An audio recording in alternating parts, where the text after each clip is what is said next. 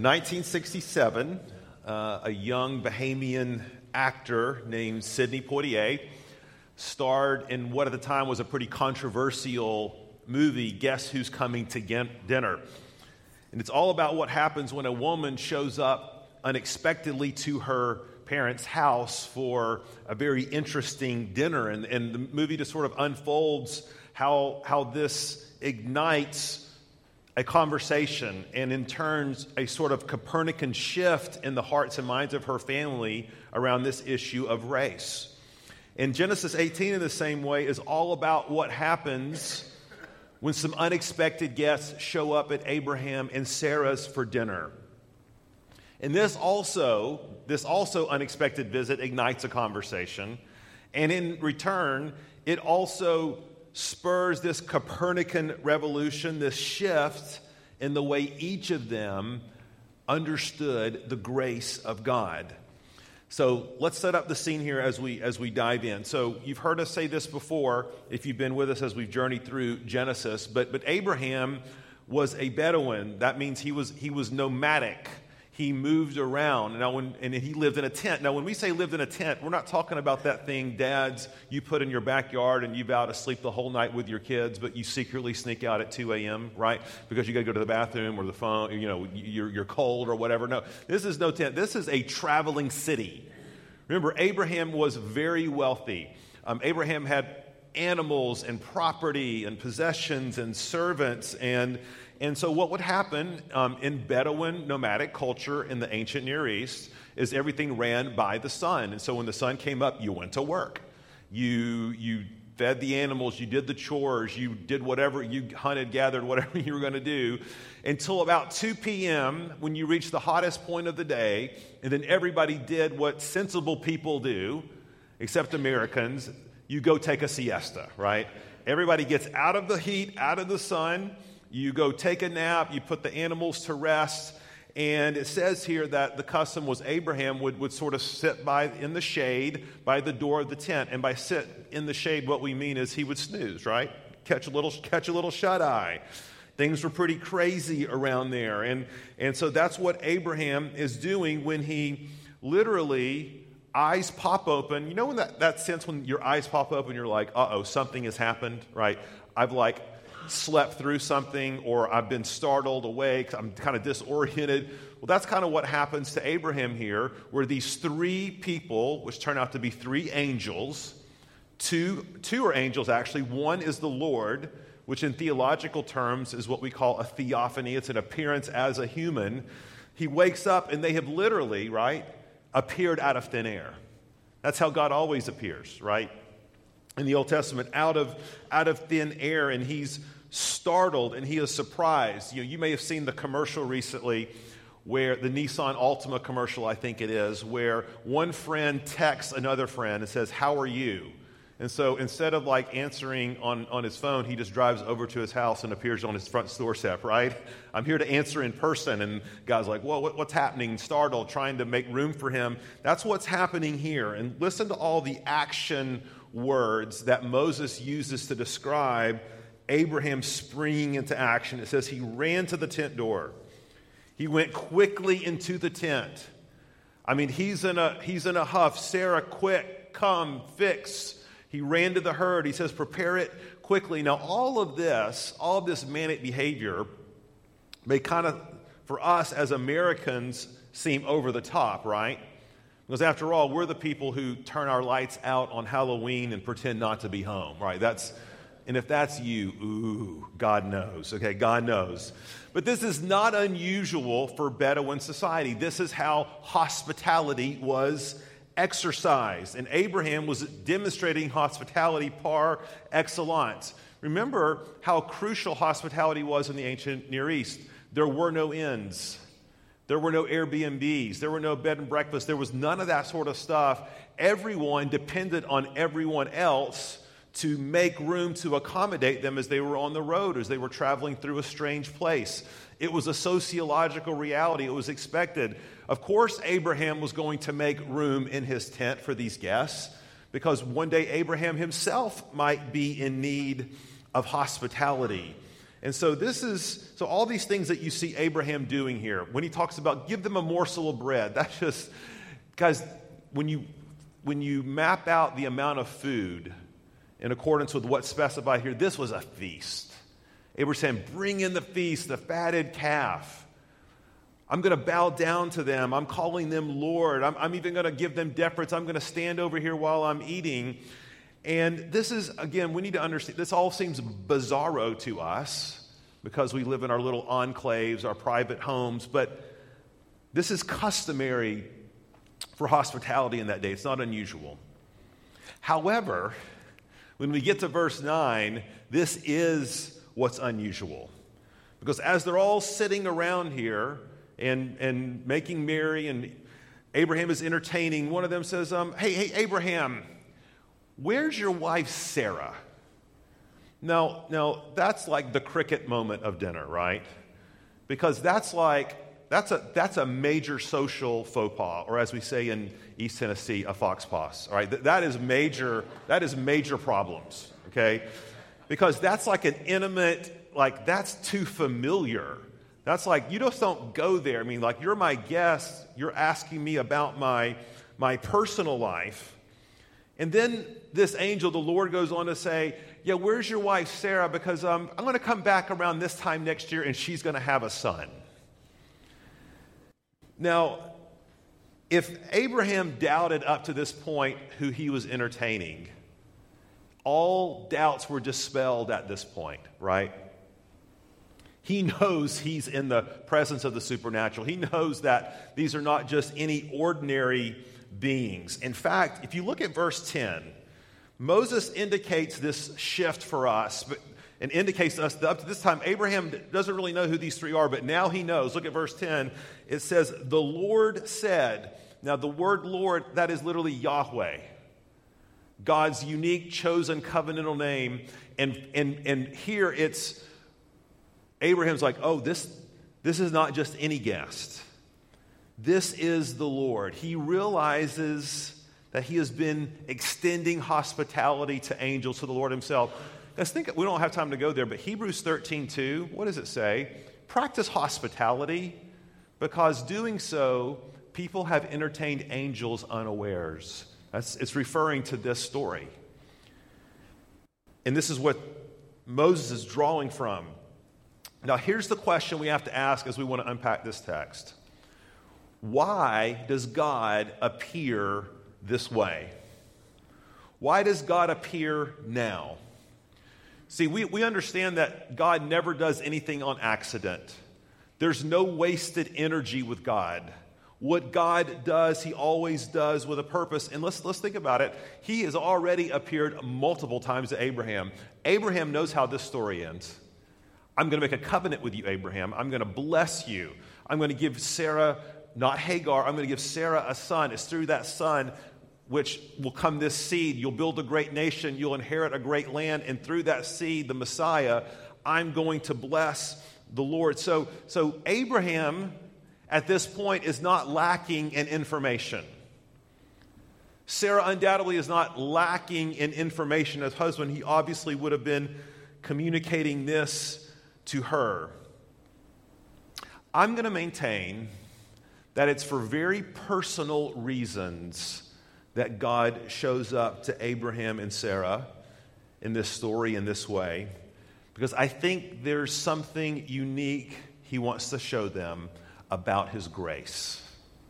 And I believe this morning, whether you have been a Christian one day, 10,000 days, or maybe you don't know Christ at all, I believe God wants to show each of us something unique about his grace from this passage. So two points here.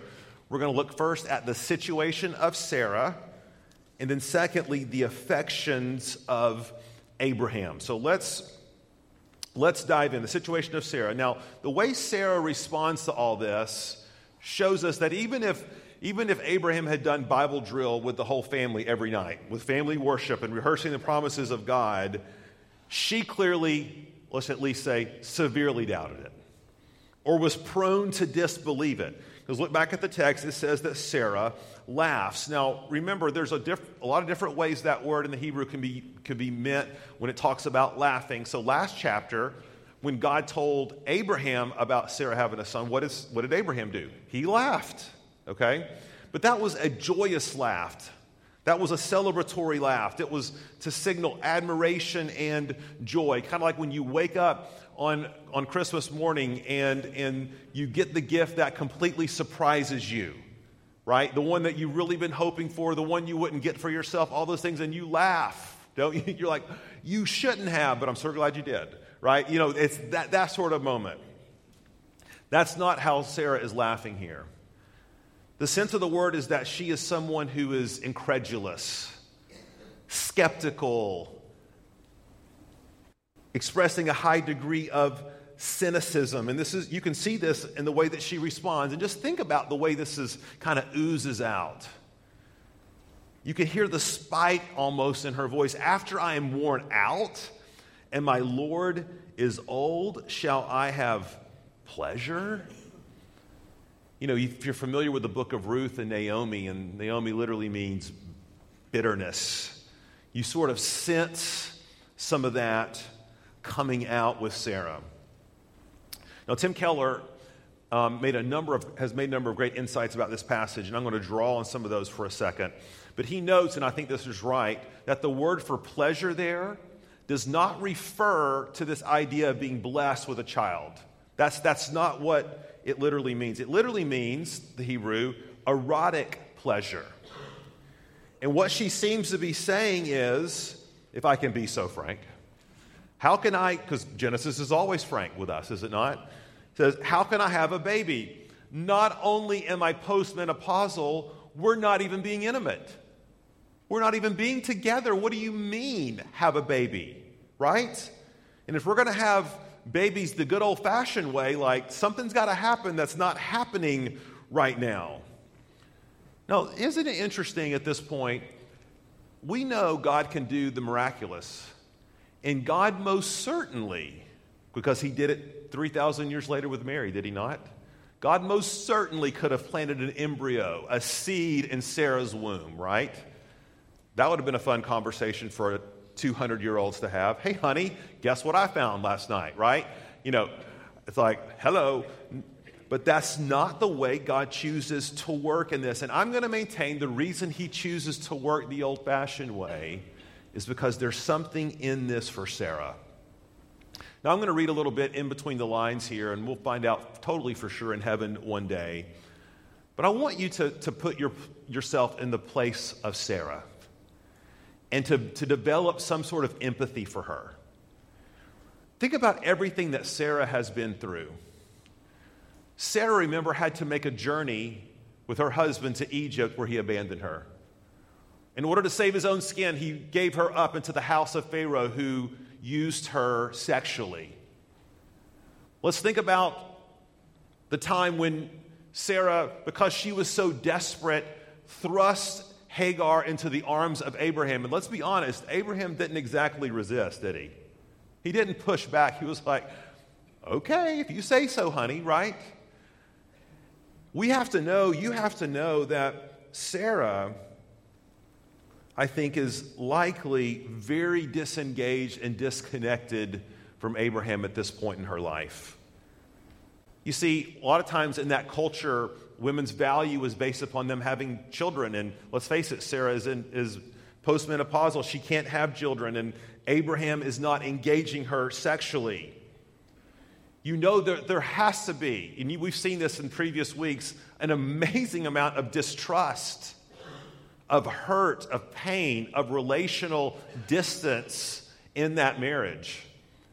And so when she hears this word, of course she laughs. You would laugh, right? I would laugh. And here's what she says, or here's what the Lord says to her.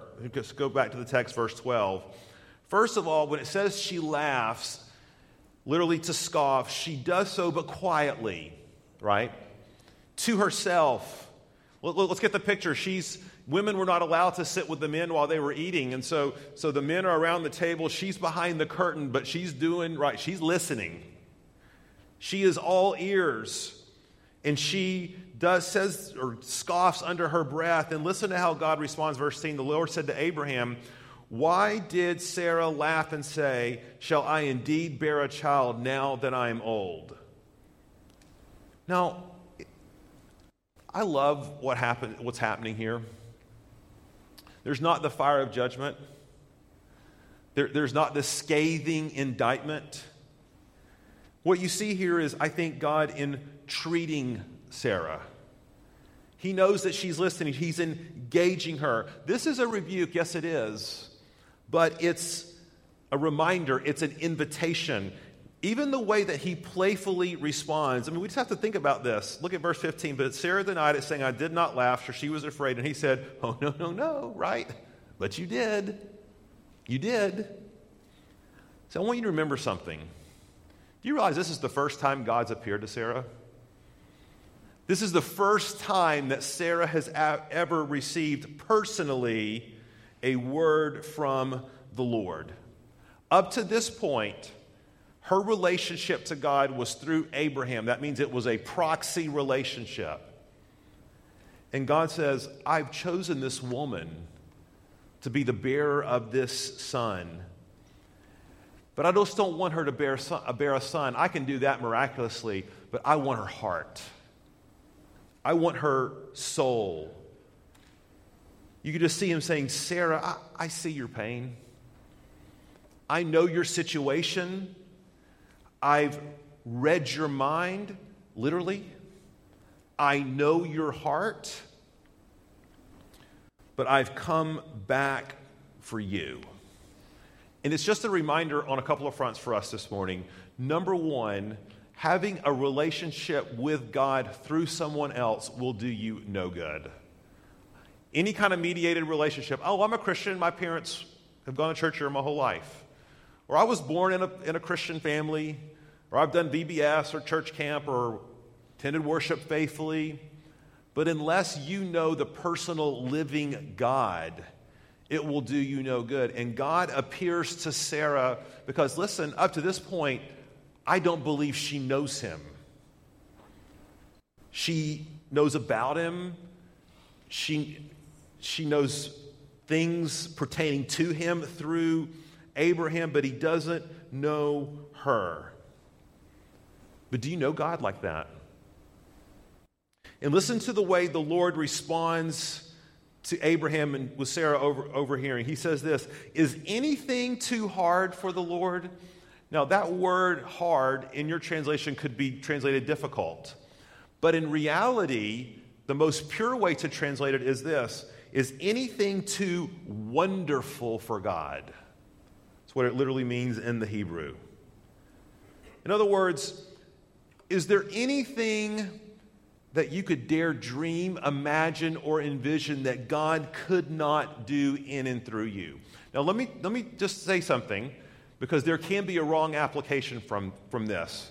A prosperity gospel preacher might say something, see, if you just believe God enough, like Sarah did, and have enough faith, he'll give you your dreams, which usually involves money and cars and vacations, right? That's not the point of this passage, because I want you to notice something, and Keller pointed this out as well. Do you know up to this point, Sarah doesn't even have faith? Sarah doesn't even have faith. In fact, she laughed at God. She scoffed at God. It's only after God's gracious initiation, his gracious confrontation, his gracious revelation of himself to her that she responds in faith. That's the whole point. That's what makes grace grace. It is undeserved. It is unmerited. Sarah had not done anything. In fact, she had done the opposite. She had scoffed at God. And he said, is anything too wondrous for me, Sarah? So what is God asking Sarah to do? On one hand, we could say to believe him, to trust him. And yes, and we're going to see she does that. But more specifically, And again, if you don't like this interpretation, please email Tim Keller, not me, right? Okay. Keller says this: he wants Sarah to have sex by faith. He wants Sarah to re-engage her husband. He wants Sarah to move back towards him in spite of all the hurt, the pain, the residual, the distance. Let me just say something about this just for a second. A trend that I see in Christian marriages, I don't think it's a good one, goes something like this. You know, Pastor Paul, we're married, of course, and of course we would never get divorced, right? We would never do that. We would never be unfaithful. But that's kind of all I got in the tank. You know, we can kind of grandparent together. We can adult together. Might even travel together. I'm in it to the bitter end, no matter what. That sounds enticing, doesn't it? That's kind of what I call a train track marriage. What are train tracks? They run parallel, but they never cross. I mean, they live together. Maybe they sleep in the same bed from time to time, but it's kind of more like roommates. It's a co-op. You get the idea. Let me just ask you here, how would God have you step out in faith maritally today? Have you given up relationally? Have you given up sexually? Emotionally? Romantically? What does faith look like for you? Now, this is going to sound like a little in-sermon commercial break, okay? But let me just say this. This past season, we've taken, under Pastor Scott's leadership, 40 couples through Re-Engage Marriage Ministry. It's been absolutely life-transforming for so many of those couples in there. You might be a couple in crisis. You might be a couple who's just distant. You might just be a couple who's like, I think we're doing okay, but we need maybe need a little beefing up, a little work. Beginning February 3rd, we're running a second round of Re-Engage. 15 weeks, Monday nights. You can get more information at fouroakskillarn.com on the hub. I'm looking around this morning. I believe there are people in this room who absolutely, positively need to do this. And for you, it's like, I could never, it's too hard, it's too painful. How did Sarah respond? Because we know she did, obviously. Hebrews 11:11. Sarah responded, by faith, by faith, Sarah herself received power to conceive, even when she was past the age, now listen, since she considered him faithful who had promised. Pastor Paul, he may hurt me again. Pastor Paul, she may hurt me again. Where's your faith? That's the whole point. You have to trust God. Before we leave this point and talk about Abraham, let me just say this. Obviously, when we talk about faith, this is bigger than marriages. It's bigger than babies. Don't you see this is a picture of salvation? Let me ask you a question. Which is harder? For Sarah, barren Sarah, not having sexual relations with her husband, to have a baby, is that hard? Or is that the hardest thing you can imagine? Or is God pursuing with his grace sinners like you and me and saving us from our trespasses and sin? Us who were dead to sin, dead to Christ, dead in our sin, not perceiving the things of God, not seeing his kingdom, which is a bigger miracle? That Sarah could conceive, or that you and I could be saved? See, unless you recognize salvation, it is all by the grace of God. It is miraculous. You won't understand grace. That it was God's initiative, and he's pursuing Sarah. He's pursuing you. So what does faith look like for you? All right, last point. We're going to hit this one a little more quickly. The affections of Abraham. So let's get the setting down.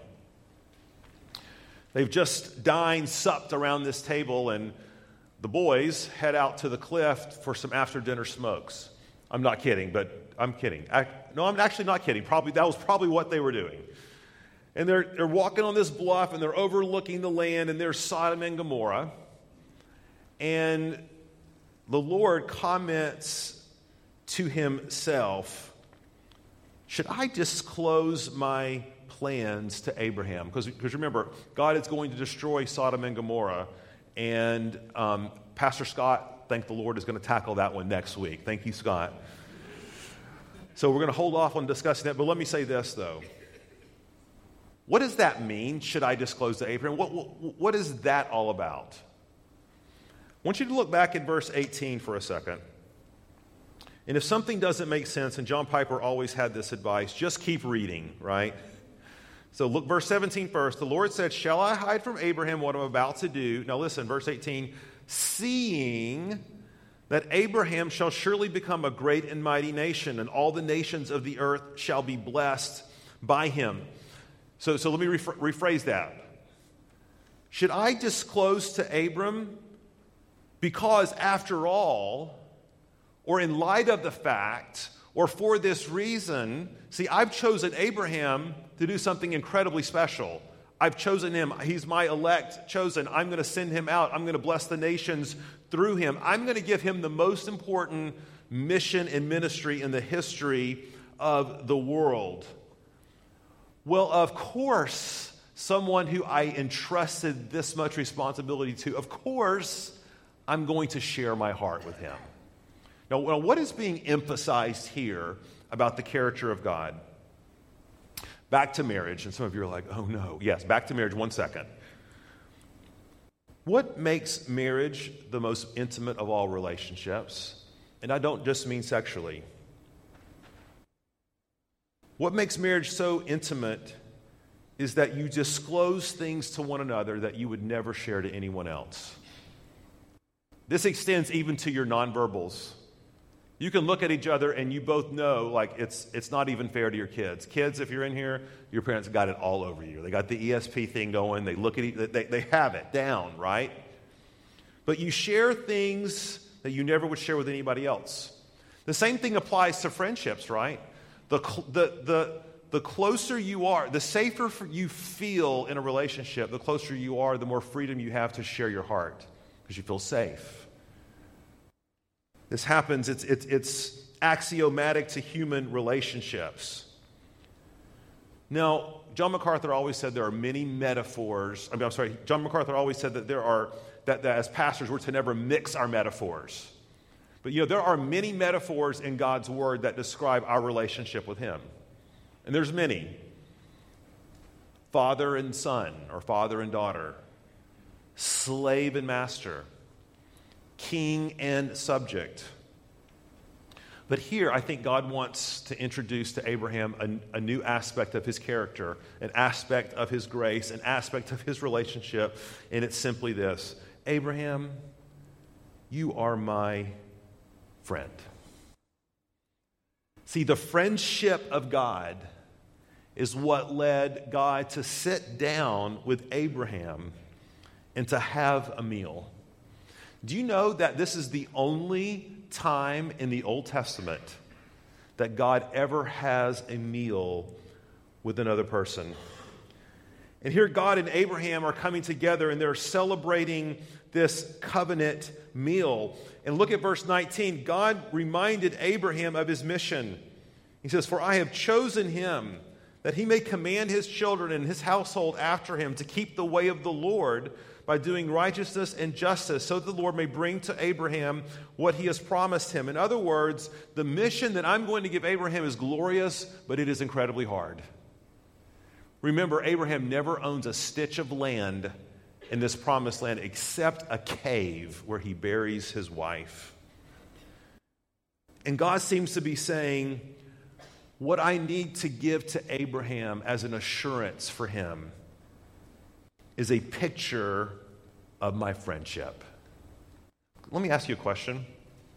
You may have walked with the Lord your whole life, but do you truly know God as your friend?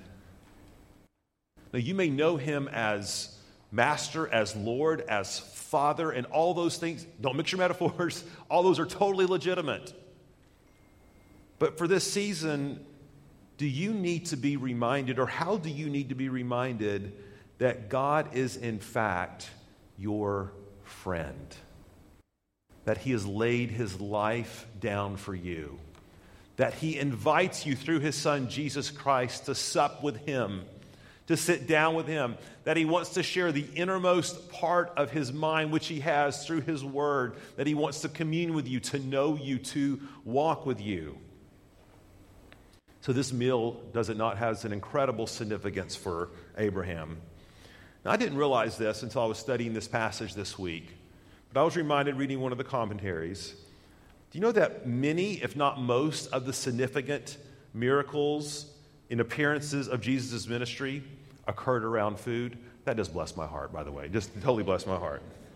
Think about it. Feeding of the 5,000. The wedding at Cana. John 21, the fish fry, when Peter is restored. But what's the most important meal that Jesus ever celebrated with his disciples? In the upper room. It was the covenant meal in Passover. And I'm sorry, I'm going to ask Jesus, I don't think this is coincidence. I want to remind us from our study in John 15 what Jesus told his disciples in that room, what he reminded them of. And this was after Judas was gone. John 15, oh, this is precious. Greater love has no one than this, that someone lay his life down for his what? Friends. You are my friends if you do what I command you. No longer do I call you servants, for the servant does not know what the master is doing. But I have called you friends, for all that I have heard from my Father, I have made known to you. Now, does that not sound eerily familiar? Why would I keep this from you, disciples? Why would I not disclose this to you? You're my intimates. You're my friends. I don't call you servants any longer. The servant doesn't know what the master is doing. But I'm dining with you because of my divine supernatural grace. Let me say, Pastor Paul, God feels in this season of my life like anything but a friend. I feel alone. I feel abandoned. I feel isolated. I feel distance. To which I would ask you, because I think it's the question that Jesus has for all of us, is anything too difficult for God? Or better yet, is anything too wondrous for him?